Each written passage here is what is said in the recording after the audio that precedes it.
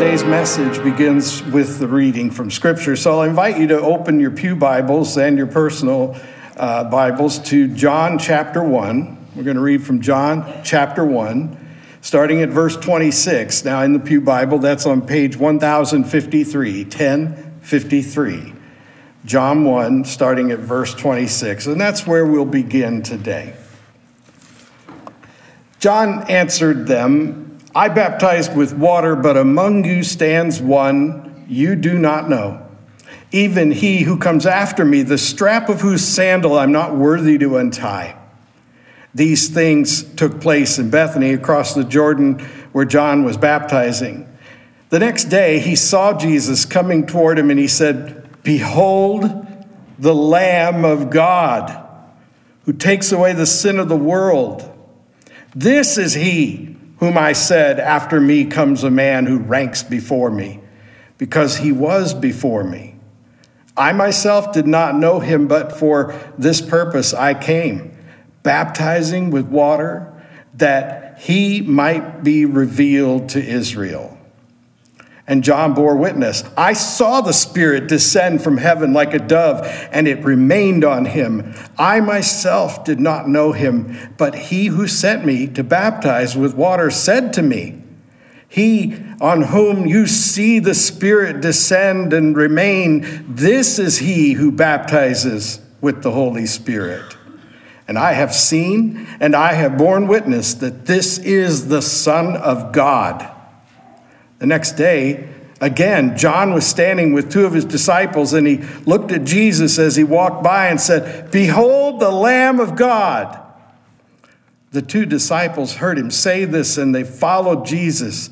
Jesus turned and saw them following and said to them, What are you seeking?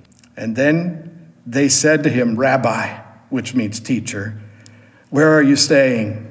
He said to them, Come and you will see. So they came and saw where he was staying, and they stayed with him that day, for it was about the 10th hour. And one of the two who heard John speak and followed Jesus was Andrew, Simon Peter's brother. He first found his own brother Simon and said to him, We have found the Messiah, which means Christ.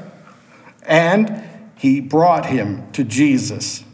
And Jesus looked at Peter, or Simon, and said, You are Simon, the son of John, but you shall be called Cephas, which means Peter. The word of God for the people of God. Thanks be to God. And so there it is. John the Baptist, who was a Nazarite, by the way. He was almost certainly a member of that group of people who lived in a place called Qumran down in the Jericho Valley, in the Jordan River Valley. It's a hot, dry place. Some of you have been able to see this place. And John was one of those folks. A Nazarite was someone who, in Jewish tradition, had set before them a vow to be extremely devoted to the Lord, so that they never cut their hair or drank wine or strong drink of any kind. They practiced an extraordinary purity of life and a single-minded, purposeful devotion to God. So John says in his own words, as you just heard them, that he was called to prepare the way for the Messiah, for the Lamb of God. And that's what he was doing. And yet he also says, but I didn't know it was him. I think this is amazing. They're cousins. They know each other pretty well. And no doubt John has heard all the stories from his family about Jesus' miraculous birth. And so there's this idea that while they knew him to be a very special person, anointed by God, even birthed by God in a profound way, but they really didn't know what to expect from him. Even his own cousin, who was divinely anointed in a special way, couldn't say for sure that he understood what Jesus' purpose was or how he was going to fulfill that purpose. He just knew that Jesus was special. And so on this day when Jesus says, okay, John, I know you don't think that you should baptize me. You remember last week when we talked about that? He says, I don't think you should baptize me, but Jesus says it needs to be so because this is how God is going to fulfill God's plan of salvation. And John says, well, from God's mouth to your ear and from your mouth to my hands, and he does it. He just takes Jesus' word for it, that this is the right thing to do. But then in an instant, John testified himself in the passage we read today. In an instant, Jesus is coming up out of the water and the Holy Spirit is descending from above, and they intersect at the point where John is standing in front of this amazing interaction between God the Father and God the Son, and he hears the voice of God say, "This is my Son, with whom I am well pleased." And suddenly John gets it. He's devoted his life to this. He's devoted his entire life to seeking the clarity that he suddenly has. And that's why the next thing you hear is John the Baptist pointing at Jesus. In that culture, in our culture, in most cultures around the world, it's considered rude to point at people. It's really considered rude. But there is one case where pointing is considered an acceptable behavior, and it's usually in the courtroom. And it usually occurs when you are called to point out the one who's guilty in your eyes, or the one who has committed the crime, or in some cases to point out the one who's innocent. And so this is John's testimony. He points at Jesus and he says, "Behold, the Lamb of God who takes away the sin of the world." That's a testimony. That's not a rude gesture in that moment. That's John saying, this I know to be absolutely true. That is the Son of God, the Lamb who takes away the sin of the world. It's a terribly important moment. It's a declaration by someone that that Jesus will describe later as the greatest. And yet those of us who follow him will actually be greater. John is one of the people that Jesus absolutely affirms and respects and honors. And he says, when John pointed at me and said, "Behold, the Lamb of God," you better believe it. This is Jesus' confirmation of John's observation, and John's observation is a confirmation of what happened, because as you know, everything about John would ultimately lead to, the world's destruction of John, because he was never one to say anything that he wasn't sure was from the mouth of God. So, what is this Lamb of God? What does he mean when he calls him the Lamb of God? Well, scholars none of the scholars are really sure enough to say that they know exactly what he's referring to. But in general, it's pretty widely accepted that when we hear this term Lamb of God, we're hearing a direct reference to Jewish history and the people of the Mosaic covenant, or the people under Moses, who you remember in the Exodus sacrificed a lamb so that God's wrath would pass over them. You've heard me say it from the altar at many times in the past. And so it doesn't bear quite the in-depth revelation at this point, but understand that what John is saying about Jesus is he's the one through his shed blood will take away the sin of the world. And it's hard to imagine right now, but I believe John the Baptist was astonished when he realized this. I think when he says that first time, "Behold the Lamb of God," he's saying it as though he can't help but say it, but he can't believe what he's saying. Maybe you've had a moment like that in your life. It could have been a funny moment where you wanted to say something nice, but there wasn't anything nice to say.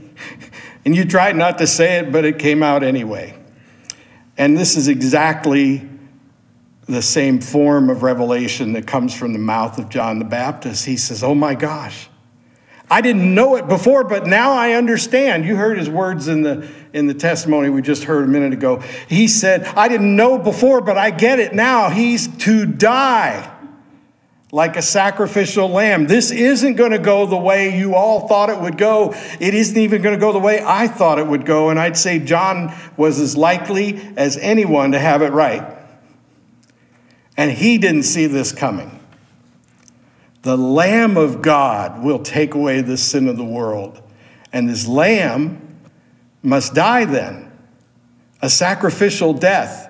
In the Exodus and then the following generations of use of sacrificial animals at the altar, the idea is always the same. You lay your sin upon this innocent creature, and then its shed blood becomes your atonement. That is at one with God. That is the sign that you're at peace with God, is the shed blood of the innocent. And Jesus, who was born in a place where lambs were born, 30 years later is pointed out clearly as the Lamb of God. No wonder John was so astonished. No wonder he was just blown away by not knowing everything he thought he knew.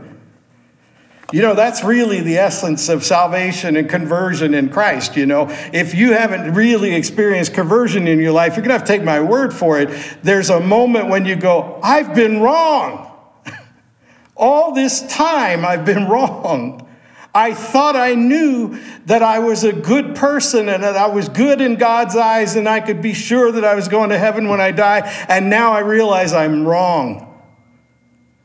There's no one good.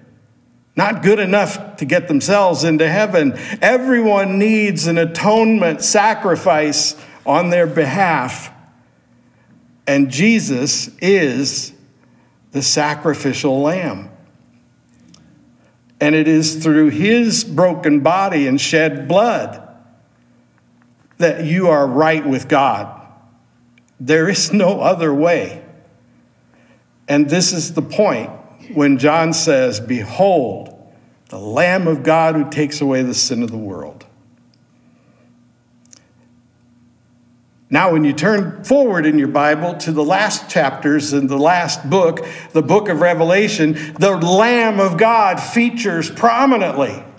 In fact, it is the Lamb of God who is the only one worthy to open the sealed scroll that contains God's final judgment.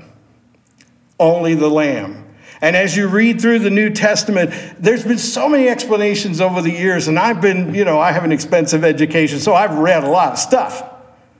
And everybody wants to explain away the language and all of this, but I'm a literalist. I believe that the same John who wrote Revelation was there with Peter when they ran to the tomb and found Jesus' tomb empty. Oh, by the way, he ended up in a cave again. I don't know if anybody else has noticed that, but it seems like a trend in his life and his resurrection. He was born in a cave, he died and was laid in a cave, and then he was born again from the cave, resurrected as a new creation and the first of the saved dead. And so, anyway, I digress. This Lamb of God in the book of Revelation is a sort of a combination of a lamb and a lion. He looks gentle. He looks mild and meek, but boy, he's not coming back like that. Already done that. It's already served its purpose. When he comes back, he's coming back with a roar. I would recommend that if you haven't watched or read The Lion, the Witch, and the Wardrobe, this would be a good time to do so. You can converse with my librarian, Bethany, there about that if you want to do the literature. But if you want to watch the movie, well, I'll bet you can stream it from a million different places on your TV. But there it is explained in a beautiful, artful way. But here's what you need to take away from it. The Lamb of God is still worthy And it is ironic for all of us and hard for us to comprehend that when we come to the Lord, the only way of salvation is to be willing to die to ourselves in the same way Jesus was willing to die to his divinity, his glory, his majesty. He was willing to take upon himself a burden he didn't deserve, a punishment that was not for him. He did it all in your place for you because that was the way of salvation. And then the answer to how you end up saved is the same. You must die. In this case, it's not a physical death, but it's sort of an emotional and intellectual death. It's an acceptance. It's a changing of your frame of mind. It's what some scholars call paradigm shift. You always saw things one way, and suddenly you can't help but see them in a new way. You're looking at things from an entirely different perspective, and it changes everything. And so, when you see Jesus, remember this: he is the Lamb of God sent to take away the sin of the world, even your sin and mine. And I'll challenge you honestly, how can you not love a God who created you and then witnessed your rebellion against him and then protected you and provided for you even while you wandered outside of his kingdom? How can you not love the God who offered his only son to settle your sin debt with his own life? How can you not love the Son who willingly gave up his glory in heaven to leave his kingdom home for love of the Father? That Father who wanted desperately to save you. How can you not love the Son who is the Lamb of God? My purpose from the beginning of the year until I find another reason or another place to go is to help you fall in love with Jesus. People go to church for all kinds of reasons, and we've learned through our various ordeals over the last couple of years a lot about why we go to church, why we stop going to church, why there's people that we've never seen before here today and people we used to see all the time who aren't here anymore. And we've thought about all of that, but here's the only thing that matters. If you came here because you can't help but love Jesus Christ, and you want to join other people who love him too in worshiping him, then you're here for the right reason. And if I'm preaching with all my heart and soul up here because I'm crazy about Jesus, then I'm doing it for the right reason. And I'll tell you something. I'm pretty sure about another thing. I told you that I was sure that God inhabits praise and that he loves to hear you sing, but I can tell you something else I'm sure of. He wants you to express your love for him to and through each other. He's filled you with the Holy Spirit to make you his body on earth, and therefore in you I see him. In me you see him. In the stranger, they have their chance to meet Jesus when you come in his name. And so here's the thing that has to be priority number one as we move forward into the coming decades as a family of faith that fought its way through the wilderness to take hold of the promise of God. We have to love Jesus so much that we want him to dwell in us and then to be seen in us so that people who don't know Jesus will get acquainted with him through us and learn to love him as much as we do. There's the mission. We say being disciples and seeking disciples, but that's really what it means. So let us pray. Almighty God, I thank you for your word, and I pray that what is truly from you is burned upon our hearts forever, and the rest would come from your Holy Spirit. Amen.